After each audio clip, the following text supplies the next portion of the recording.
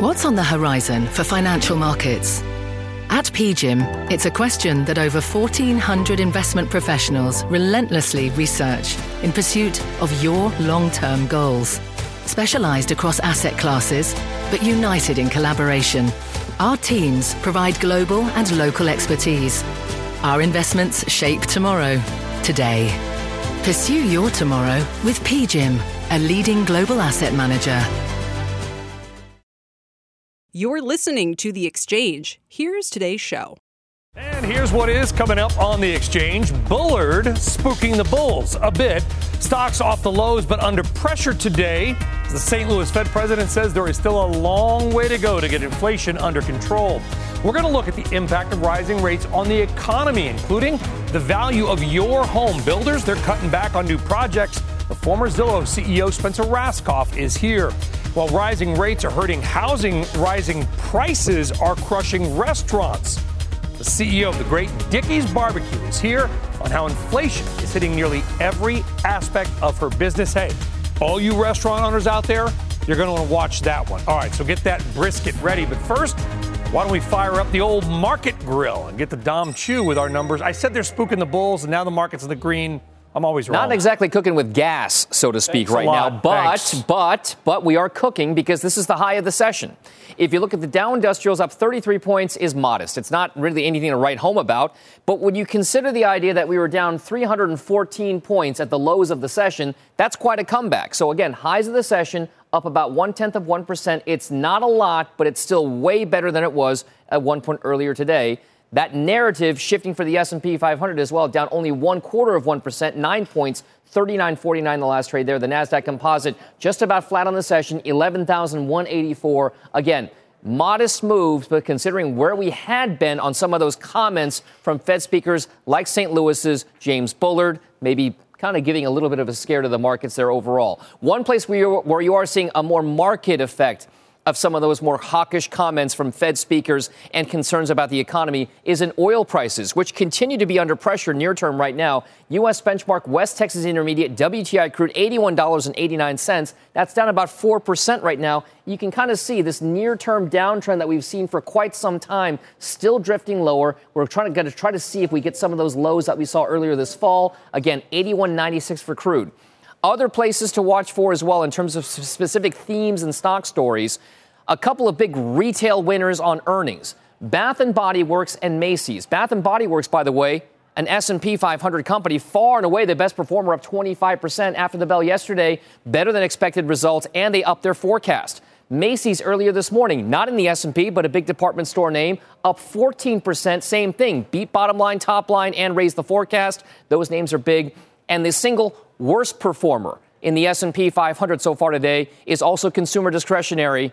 It's Norwegian Cruise Lines. After it gets double downgraded from the equivalent of a buy rating to an outright sell, it goes from outperform to underperform at Credit Suisse. The target price goes to $14 from $20. Shares right now down about 6%, $16.54. Those analysts at Credit Suisse, Brian, think that there could be some downside risk given their outperformance over other cruise line operators. They think Royal Caribbean's a better value play at this point. I'll send things back over to you. The old double downgrade. Dom Chu, thank you very much. All right, interest rates, they are on the move lately. This after Fed President James Bullard says the S word. No, not that word. He said 7. The Fed may need to go as high as 7% to control inflation. All this, by the way, is some bond spreads post some of their biggest moves, their widest moves in 40 years. Rick Santelli's at the CME with more. 7? I mean, Bullard? How does he rank on the Santelli list of who I'm listening to with the Fed? You know what? I think he ranks that we like to listen to James Bullard, and James Bullard historically has a lot to say. The real question is, if you parsed all the different comments he's made over the years, how accurate has he been? Well, I can tell you this. If you go in reverse order, he's been pretty accurate lately with regard to inflation not being transitory. But many of his other comments were not exactly as spot on.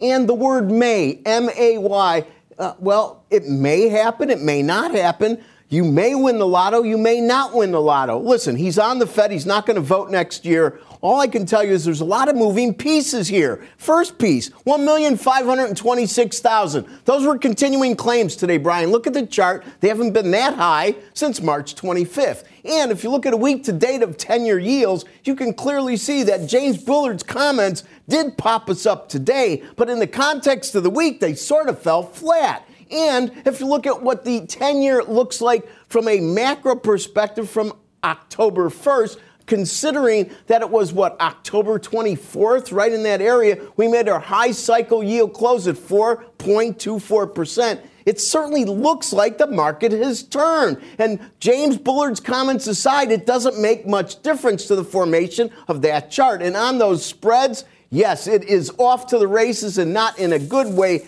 Minus 69 on Tuesday 10s, haven't closed there since 1982. And even though we've had some relief, Brian, on the recession spread, 3 months to 10s, yesterday it closed at minus 52. Today it's probably around minus 47, minus 48. Nonetheless, it's still levels that we haven't seen in 15 and a half years. Back to you. Well, no, we're not done yet, Rick, because I'll see your 15 and a half years and maybe raise you 40 years. Because if you look at the spreads between the 2-year and the 10-year and the 3-month and the 10-year and sort of the difference between those, I mean, I'm going deep in the bond weeds here. I can see numbers that we have not seen in 40 years. What is that telling us? In plain English, what does that mean?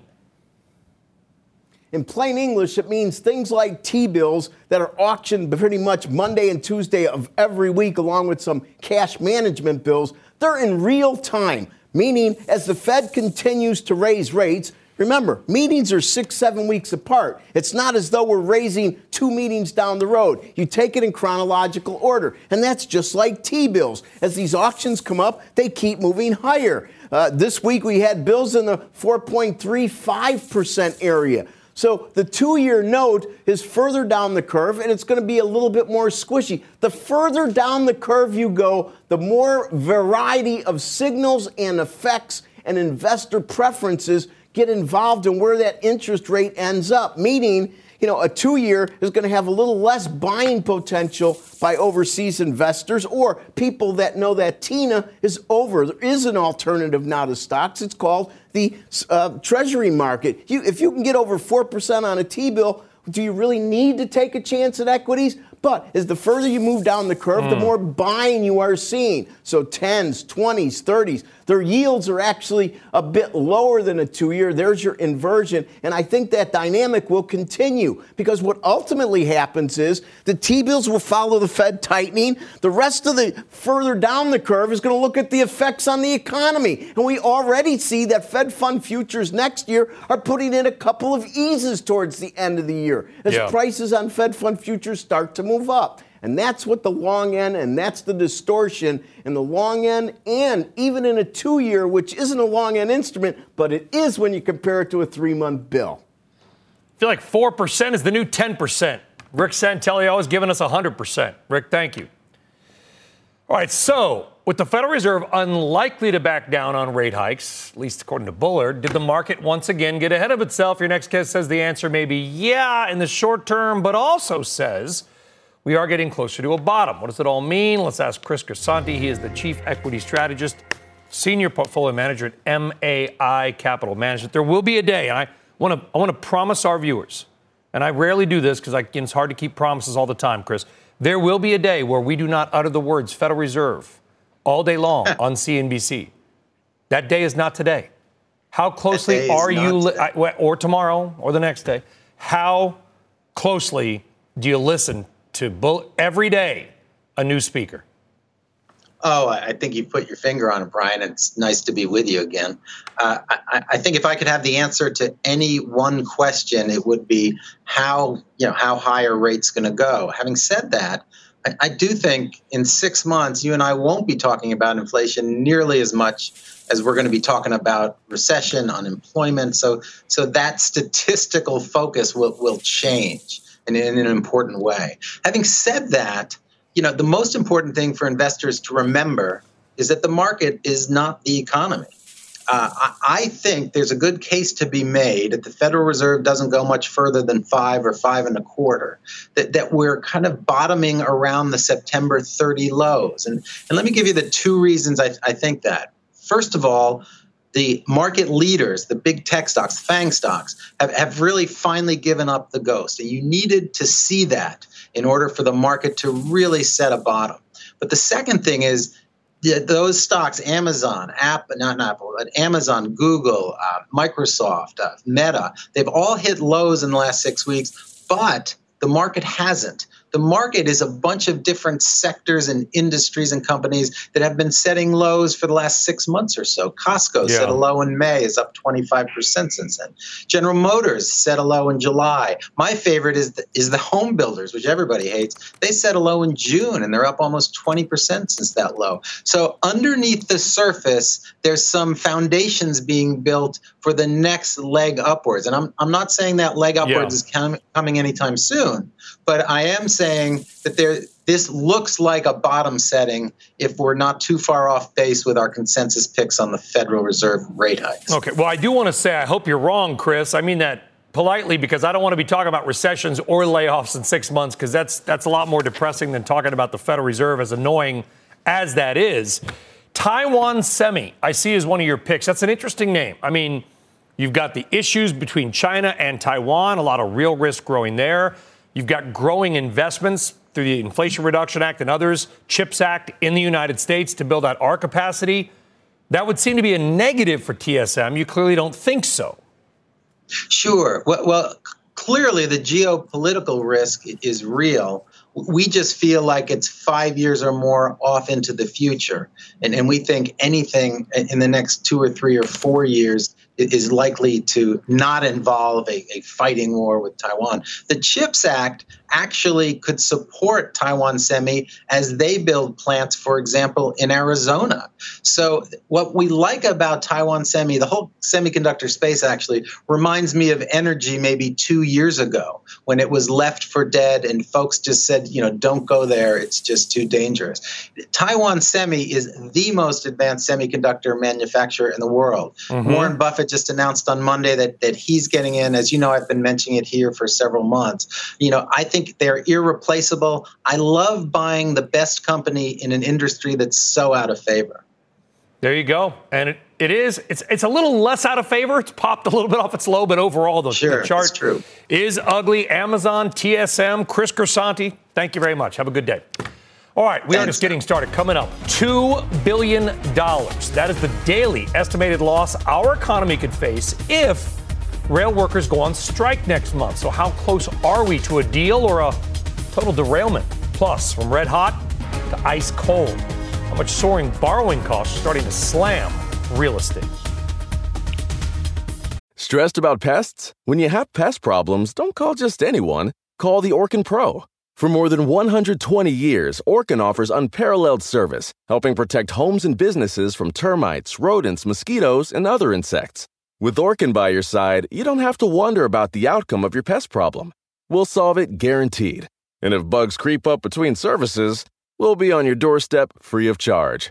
Orkin, the best in pests. Learn more at Orkin.com. This episode is brought to you by AARP. 10 years from today, Lisa Schneider will trade in her office job to become the leader of a pack of dogs. As the owner of her own dog rescue, that is. A second act made possible by the reskilling courses Lisa's taking now with AARP to help make sure her income lives as long as she does. And she can finally run with the big dogs. And the small dogs, who just think they're big dogs. That's why the younger you are, the more you need AARP. Learn more at aarp.org/skills. All right, welcome back to The Exchange. This is probably the biggest economic story that is happening right now that you may not have heard a lot about. Till now, threat of a strike for nearly all railroads in America. This after a third union rejected the tentative contract brokered by the Biden administration. The largest two unions representing rail workers have yet to vote on the deal, but the nation's entire rail system would be derailed if even one union decided to strike. The first union to reject the proposal was set to end negotiations this Saturday, but they have pushed the bargaining back, a cooling off period, if you will. meaning a strike, though, could occur still as early as December 5th if a deal is not reached or if they don't extend the cooling off period. If there is a strike, it could have catastrophic consequences on America's supply chains and is estimated to cost the American economy $2 billion a day. That's probably low. Joining us now to talk about the latest developments, Ian Jeffries, President and CEO of the Association of American Railroads. I'm shocked this story's not getting a little more national attention, given that, and I don't think this is TV hyperbole. I mean, the rails stop working, the American economy shuts off. Well, that's right? exactly right. Absolutely. First of all, thanks for having me today. That's why we're going to see that $2 billion a day economic impact estimated. But we're not there yet. We have 7 of our 12 unions that have fully ratified their contracts. We have the 2 largest unions are out for ratification. Those numbers will come in Monday. And we have 3 that we still have some work to do. But cooling off goes into December, and we'll be working to find a path forward there. Why are there 12 unions? Well, there's a long history in the railroad industry, over 150 years. Yeah. You got it. And that's so you've got to deal with all 12. Mm-hmm. And why do all 12 have to ratify it? What if 9 out of 12, 10? Then what? Well, historically, even if 1 or 2 don't ratify, other unions will honor a lawful picket. And so it's critical that we get all 12 across the finish line, and that's what we're working towards. So, some of these unions are, as I understand it, are much larger than others. Mm-hmm, mm-hmm. The smallest union is like a couple hundred people. Is that true? Right. So what were to happen if the smallest union said no and the other 11 said yes? Well, we would still have some work to do, and we would need to find a path forward with that smallest union because we aren't finished until we have agreements with 12 out of 12. We're happy we have a majority fully ratified. We've got a pattern in place there, and we're looking forward to the results on Monday with our 2 largest. Okay. You see it on the graphic there, not you, but our viewers, demanding 56, I think, days of paid time off, sick leave. From what I understand it, talking to my colleague Lorianne LaRocco, who knows a lot more about this than I do, how much of this is literally coming down to how many days off or sick days they get? Well, I think we need to back up to how we got the tentative agreements. President Biden appointed a board of 3 independent arbitrators that the unions and railroads both made their proposals to, what they thought an agreement should look like. That board took all the information and developed a comprehensive framework, the result of which is the highest wage increase in 50 years, continuation of best-in-class health care with some of the lowest employee cost sharing of any industry, and some other opportunities to create more scheduled work. So what's the pay increase? 24%. That seems pretty good. That's good. It's historically high. And it's a lot higher than a lot. Now, when's the last time they got a major pay increase, though? I guess that's a big part of the 24%. Right. Well, we've been negotiating for almost 3 years, and so any employee, once a contract's ratified, average employee will get a check for $16,000 in back pay. And they will get the back pay? Absolutely, yes. Okay. Our employees, average wages and benefits with this deal, $160,000 a year. And we're in the top 7% when it comes to compensation across every sector in the U.S. I can't speak for the unions, obviously, and they probably all have their different views. But, okay, that deal seems pretty good from a pay perspective. You're negotiating over time off, paid sick leave, things like this. But if I was a union head, I would imagine I've got a lot of leverage right now. I know the American economy needs me, and I have a pro-labor administration. Right. Well, what's the problem? Absolutely, America needs our workers. They come to work every day, 24/7, and do an outstanding job moving freight and moving it safely. They are the blood vessels, them and the truckers, of the U.S. economy. You're exactly right. 40% of intercity freight moves on freight rail. So that's why it's important that we find a path forward, get these deals ratified, and that's why I'm happy we have 7 of our 12 that already have. Okay, so there was a cooling off period. How many more could you have? I mean, let's say this goes into January. Could we expect the rails to keep operating and you just kind of keep extending the cooling off period? Or they said that this is a hard out, no more extensions? Well, I think we're all to the point where it's important we get deals done so our employees can get the compensation they deserve and are due. And so that's the goal right now. Could Congress come in with a hammer and force things? Congress is certainly engaged on this, and historically, I'll say the law we operate under has been very good at avoiding a work stoppage. It's been 30 years.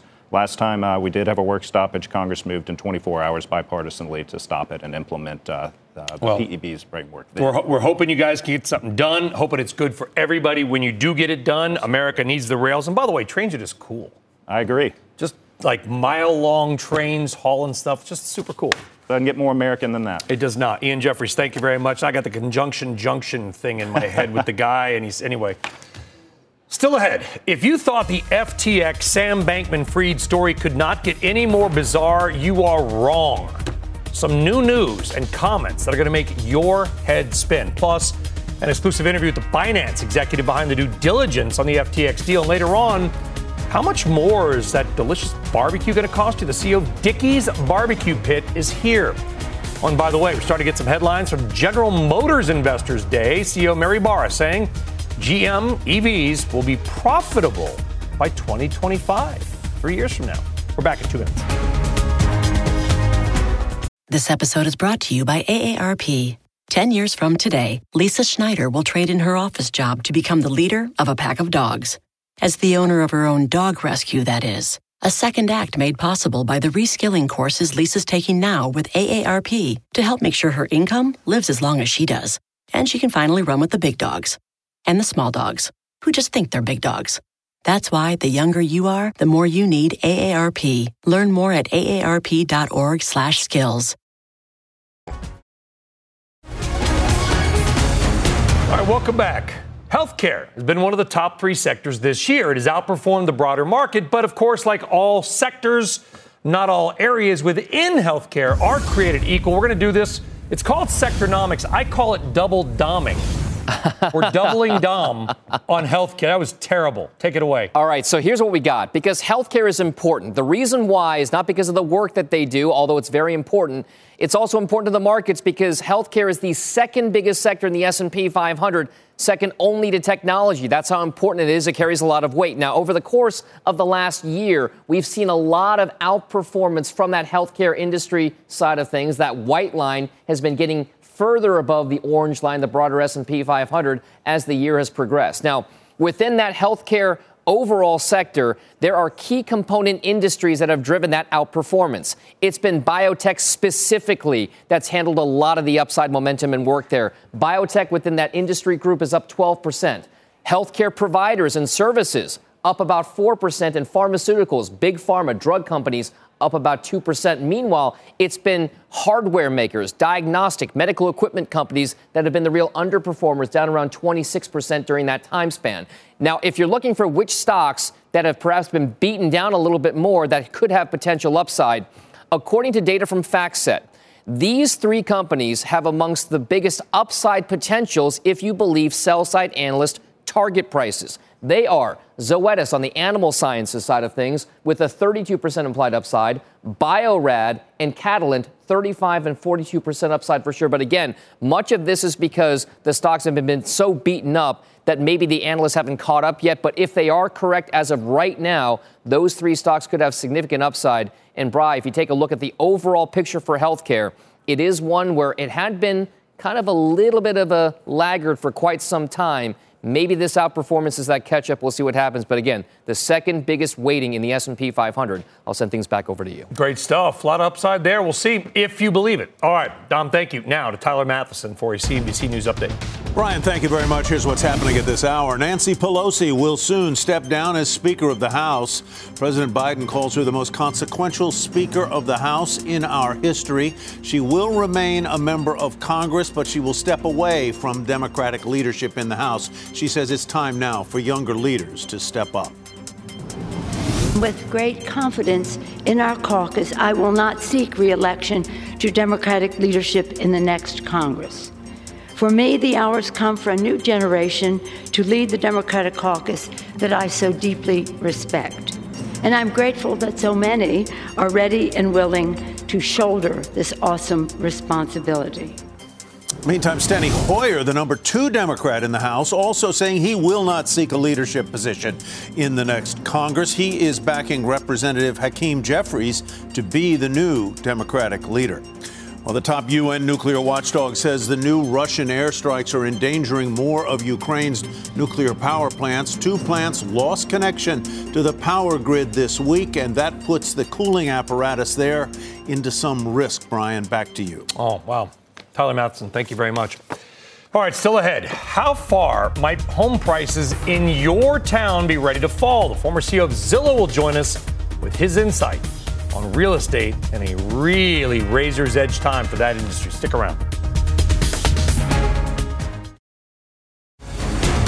All right, welcome back. If there is one area of the economy that has no doubt taken the brunt of the Fed's tightening cycle, it is housing. And today's data continued to bring the pain. Diana Olick joining us now with the latest on, arguably, I think, Diana, the most important part of the U.S. economy, far more than the stock market.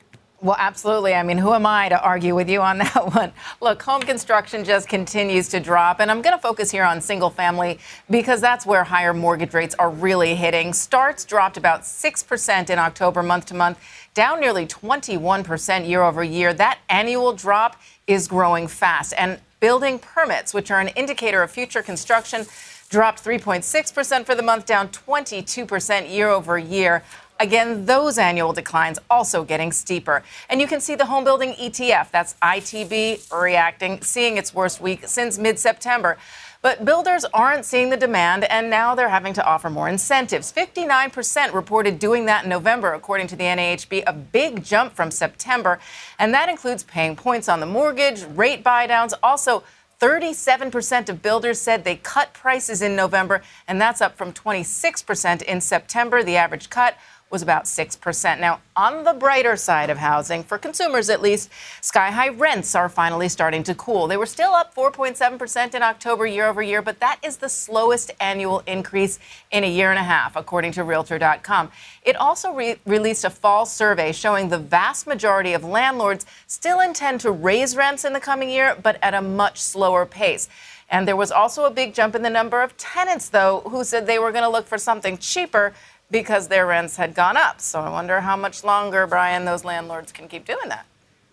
Well, I think that's going to be the question. And why don't we just extend the conversation and bring in somebody who has been in the thick of the housing boom and bust cycles. He says this is not 2008 all over again, but home prices will continue to fall. Joining us now is Spencer Rascoff, co-founder and chairman of vacation home startup Picasso and former CEO of Zillow. Diana's still with us.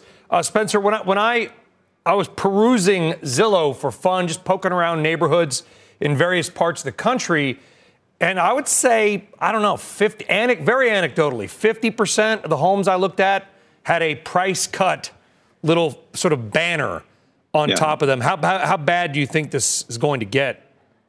So, home values nationwide are going to decline a little bit, but this is not 2008. And the reason is that 2008 was a credit bubble, a mortgage bubble. Millions of people got mortgages that they shouldn't have, and then we had a foreclosure crisis. What you're seeing right now in the market, as Diana just reported so well on, is everyone's sort of stuck. So, in this game of musical chairs, the music stopped when the Fed started raising rates. And normally in musical chairs, you're sort of scrambling because a chair is missing. Well, everyone found a chair, but now we're sort of stuck until the music starts again. So if you own a home already, you're stuck because you probably have a 2 or 3% mortgage. You can't sell and then buy at a 7 or 8% mortgage. So you're kind of stuck. And if you rent, you're stuck because you can't buy because you have no appreciated home equity to trade into a new home. So nothing's happening. No one's moving because of this rapid appreciation in mortgage rates. Well, and by the way, I have to correct. I lied to the audience. Diana Olick is no longer with us. She's missing. Somebody locate Diana and let me know she's all right. Well, that's a lot of stuck. And how do we get unstuck? Because not only do people have so much money tied up in their homes, there's 2 other aspects to this that really worry me. Number one, home equity lines. People that may have tapped that, where do they stand? Number 2, because what happens? Maybe you don't know the answer to this, Spencer. What happens if my home was worth $200,000 more a year ago? I took out $75,000 in home equity lines to do some project, and now my home is worth less than my mortgage plus the home equity line. What happens? You should be okay as long as you can keep paying the interest on the HELOC. But I mean, Americans still have $29 trillion of home equity. So again, 2008 was a very different situation where so much equity was wiped out and people were underwater, and you had regular foreclosures compounded by strategic foreclosures. A strategic foreclosure is when someone just says, forget it, I'm so far underwater, I'll walk away. And millions of people did that in 2008. That's not happening now because we still do have so much equity because there's been so much appreciation since 2009 until this recent downturn. And I think that's an important point you're making. And unfortunately, I was kind of in the thick of things at 07. Did a special in 07 about subprime. It was called a fearmonger. I get it. And it was scary at the time. We know what happened. I'm not saying we're there now. I'm not worried about right now, Spencer. I'm worried about 6 months or a year from now if this trend continues. If it pauses here, the pace of home declines, we're probably okay.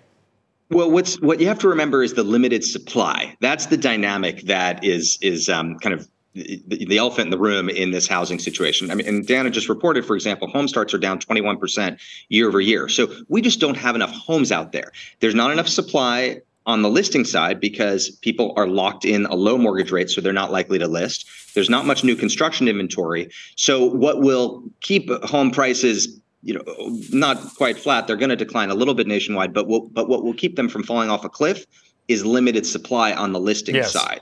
So what we're really seeing is a decline in transaction volumes. That is declining a lot. Are there enough we always forget about the old all cash buyer, which you think, who the heck's buying a house with cash? It's a lot bigger percentage than I ever thought. I saw some data in parts of New Jersey, like 30% of all home transactions are all cash. I don't know who these people are. God bless them. The other aspect is, you own your home for 30 years. You bought it for $200,000. It was worth $1.2 million. Now it's worth $1 million. Right. You're not going to get everything you wanted, but you're still going to make a lot of money on the home sale.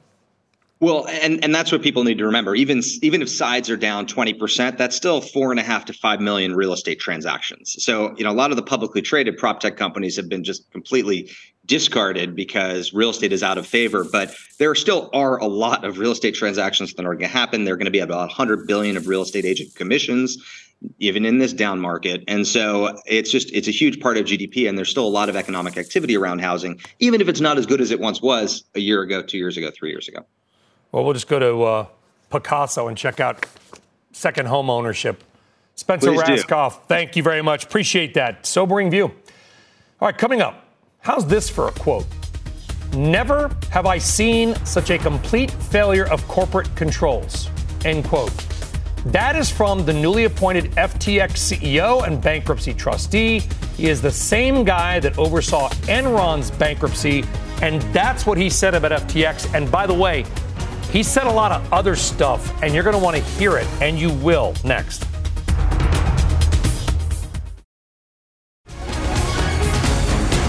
Welcome back. The new CEO of FTX, really just there to oversee the bankruptcy, not mincing words about the company, saying he has never seen such a, quote, complete failure of corporate controls. Now, keep in mind, this is the guy who oversaw the Enron unwind. We'll get to more on that in a minute. But Kate Rooney just sat down with the Binance exec to talk about failed due diligence for its proposed buyout of FTX. I shouldn't say failed. They didn't fail. They just looked at the books and then they didn't like what they saw. Everybody else apparently failed. What did he see that spooked him? Yeah, Brian. So I sat down with Binance's chief strategy officer here in Chicago. He essentially said he was shocked at what they saw when they went through FTX's numbers. Reminder, this was a non-binding letter of intent. They said that they were looking to buy this deal or buy this company in earnest. And he told me they had 30 days to do the deal. They got 2 hours into the diligence process. He said they decided then, within 2 hours, that the company was beyond saving. When we started to, meet with these teams, which, by the way, it was like a bomb went off in that place. We're getting on calls, people are crying, even though, we were within the first 12 hours of this crisis for them, their attorney quit within the first 2 hours of us setting up the data room. So it was complete pandemonium over there. And it was pretty obvious that once, Sam went, completely silent on them, the entire organization just fell to pieces. And Brian, Binance was a competitor, but it was also an early investor in FTX. Patrick Hillman, the chief strategy officer, telling me he thought venture capital investors and lawmakers were really drawn in by Sam Bankman-Fried's persona and his appearance of credibility. he did have some harsh comparisons. He compared it to two pretty high-profile financial frauds. I think looking back on this now, one of two things are true. Either Sam was completely delusional, which I think was a lot of people think kind of Elizabeth Holmes, it was her mindset, or was so manipulative that he was able to, purposefully create this cult of personality around him and do whatever he deemed like a Bernie Madoff. There's no middle ground. It's one of the two. Which one of those two? I don't know. And I think that is really going to, decide whether, these investors were manipulated or negligent. I think it's probably more likely they're being manipulated.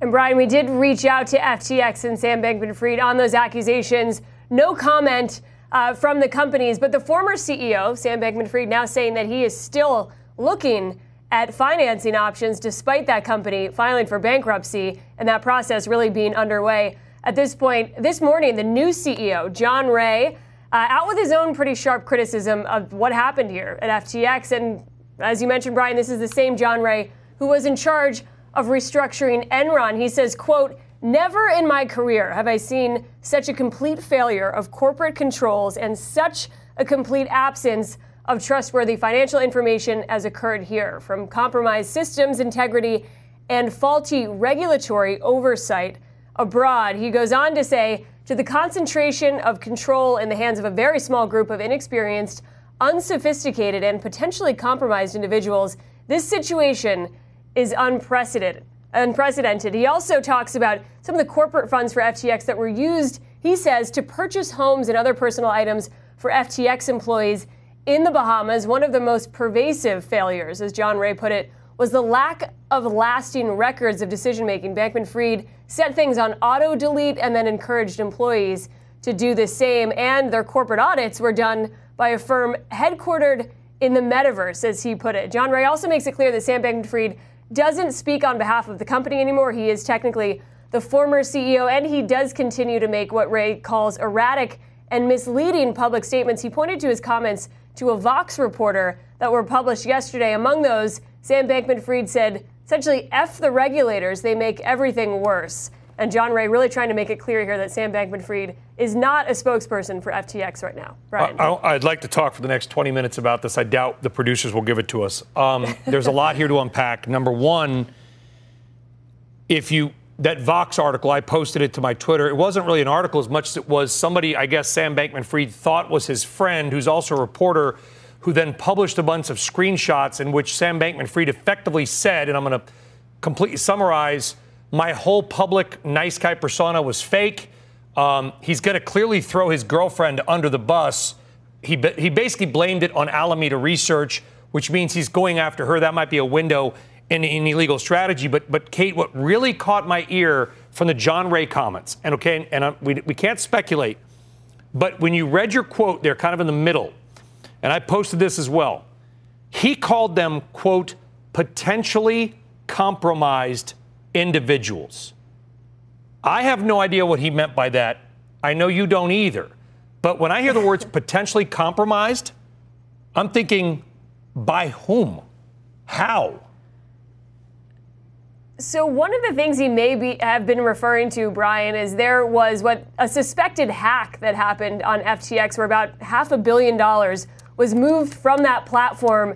The Binance chief strategy officer said this was his thought, and this was what he thought happened, that either former FTX employees or current FTX employees may have had access and moved some of those funds. That is what a lot of people are pointing to in terms of the idea of these being compromised. But clearly, Sam Bankman-Fried and the FTX employees that were running the show here, in the eyes of John Ray, are not equipped to restructure this company and bring any sort of money back to shareholders. And yet, outside of Binance and maybe others we don't know about, super smart, like Duke MBAs just gave them billions of dollars for institutional investors, not just Duke, I'm just saying, good schools, MBAs.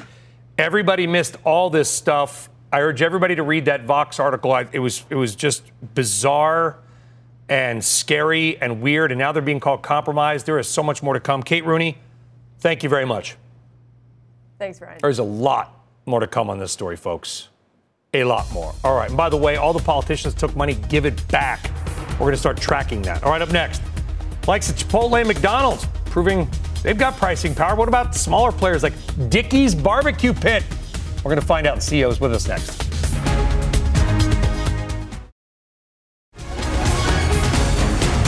Restaurant stocks overall moved a little higher in the past month. Inflation cooling off a little bit. But what about small businesses? You know, and smaller franchised and smaller restaurant chains, not the McDonald's or the Chipotle's of the world. Well, Texas-based Dickey's Barbecue Pit says while prices for certain ingredients have begun to ease, they still have to pare down the menu. Its cost, supply chain, and labor challenges persist. On top of that, consumers still feeling the pinch, and every penny seems to count. Let's bring in Laura Ray Dickey. She is CEO of Dickey's Barbecue Restaurants, which I'm excited soon to have 2 locations in Manhattan, correct? Yes, we're very excited about that. That's exciting for us, but I've got to imagine that the rents are really high. And that goes into inflation, does it not? Rents and pay are the things that are probably driving up your costs the most. Our cost of goods, our occupancy costs, and our labor costs, absolutely. But the cost of goods, what we've been seeing is really high, but also very erratic. Commodities markets and protein markets and things like bread, tomatoes, all of those things have been very erratic, but they're starting to cool off a little, which is good news. We've seen a reduction in cost actually in the proteins market, which for us being barbecue is a great thing. Our brisket's down about 6% from Q3 to Q4. We're down about 12% in ribs from Q3 to Q4. Chicken prices have stabilized quite a bit. They're down almost 35% from Q3 to Q4. So for us, that's great news. Yeah. But there's a lot of other factors in the market, in particular fuel. The rising fuel costs makes that even though we're seeing that stability in pricing, we're still seeing high end pricing because it costs so much to get those products to the restaurant. So you've got 4 things there. You've got rents, labor, ingredients, and call it transportation. 3 of the 4 are up and continue to go up. So how does the food ingredients coming down a little bit, how much does that blunt the impact? Or do the other 3, are they like 90% of all your costs? You know, it's always a balance. And one of the things that we have done to offset that is to streamline our menu. You know, we're 81 years old. We've been in business where I'm standing since 1941. And even though we have over 550 restaurants across the U.S., we still have to take a reduction in our menu that we haven't had to do in 30 or 40 years. In fact, we're reducing the number of proteins that we have. We're reducing our specialty sandwiches. We're reducing our limited time products, those type of specialty things that we will do from quarter to quarter every now and then, just because it's too erratic in the supply chain market to be able to count on price stabilization or to be able to forecast the way that we have been on those limited time items. What do you got to pay somebody these days? You know, cashier. We are, our cashier is $12.50. $12.50 is starting all the way up to $15 at our block, our specialty physicians that are trained to slice brisket and do those sorts of things. And can you find people? No, it's very challenging. We have great people. We've certainly gotten very creative where we're opening restaurants with half the number of folks. We're running shifts with half the number of folks. We've also had to get really creative with scheduling. Certainly something that we've seen that's been interesting is more folks are needing creative scheduling where you might have one person that's staying home with the kids as opposed to maybe having 2 folks in a household work. So they need a lot of creative and flexibility in scheduling. So it's certainly an evolve or fail situation. Childcare is just such a problem that not enough are talking about. Laura Ray Dickey, good luck. Look forward to seeing you in New York City. I know you're in Brooklyn, but thank you. Welcome to Manhattan. We're gonna we appreciate it. We'll do a real power lunch, but that's the next show. That would be Laura Ray, that's the next show. Who cares about them? All right, still ahead. Ready to upgrade to an iPhone 14? No, but if you are, you may be in for what one firm calls an extreme wait time, which these days is like 12 minutes. Steve Kovac is next with the details.